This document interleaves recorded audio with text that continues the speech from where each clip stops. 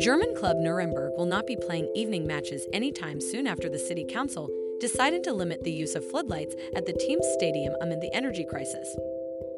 Russia's invasion of Ukraine has sent energy prices soaring worldwide, and Germany, which had been heavily dependent on Russian energy, is looking to reduce its energy usage with winter approaching. Gas and electricity could be in short supply in the winter.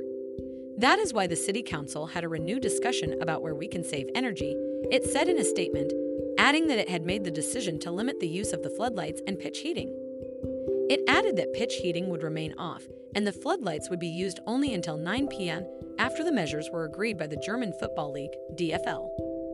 These measures will prevent the small Bundesliga clubs from staging any evening games. While Bayer Leverkusen use more efficient district heating and green electricity instead of gas or oil to power their stadium. The club has long been working to optimize its use of energy. For example, the stadium's undersoil heating system is coupled with a weather station, which ensures that it is only used when actually needed.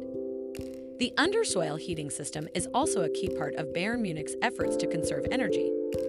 The system at the Allianz Arena is no longer powered by gas, but instead by an air source heat pump, which draws most of its energy from solar. The club has cut in half the time that the arena's exterior LED lighting is illuminated after dark, and the club is looking at the possibility of reducing the length of time that the LED floodlights light up the pitch. Big Bundesliga clubs can't simply move to earlier kickoff times in order to reduce the need to fire up the floodlights.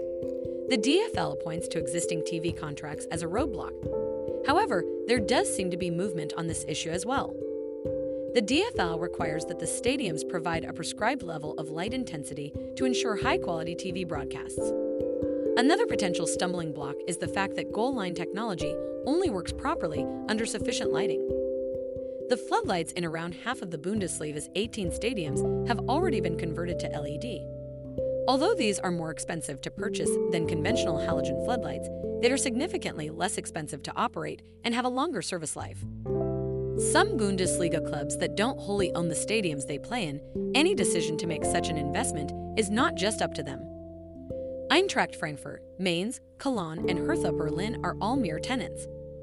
Others only partly own their stadiums, such as Werder Bremen, who own 50% stake, with the other half held by the municipality, or Stuttgart, where the split is 40-60. This is the main reason that there can't be a one-size-fits-all list of measures to cut energy consumption in the Bundesliga. Remember to follow Golia and hit the love heart or share it with a loved one.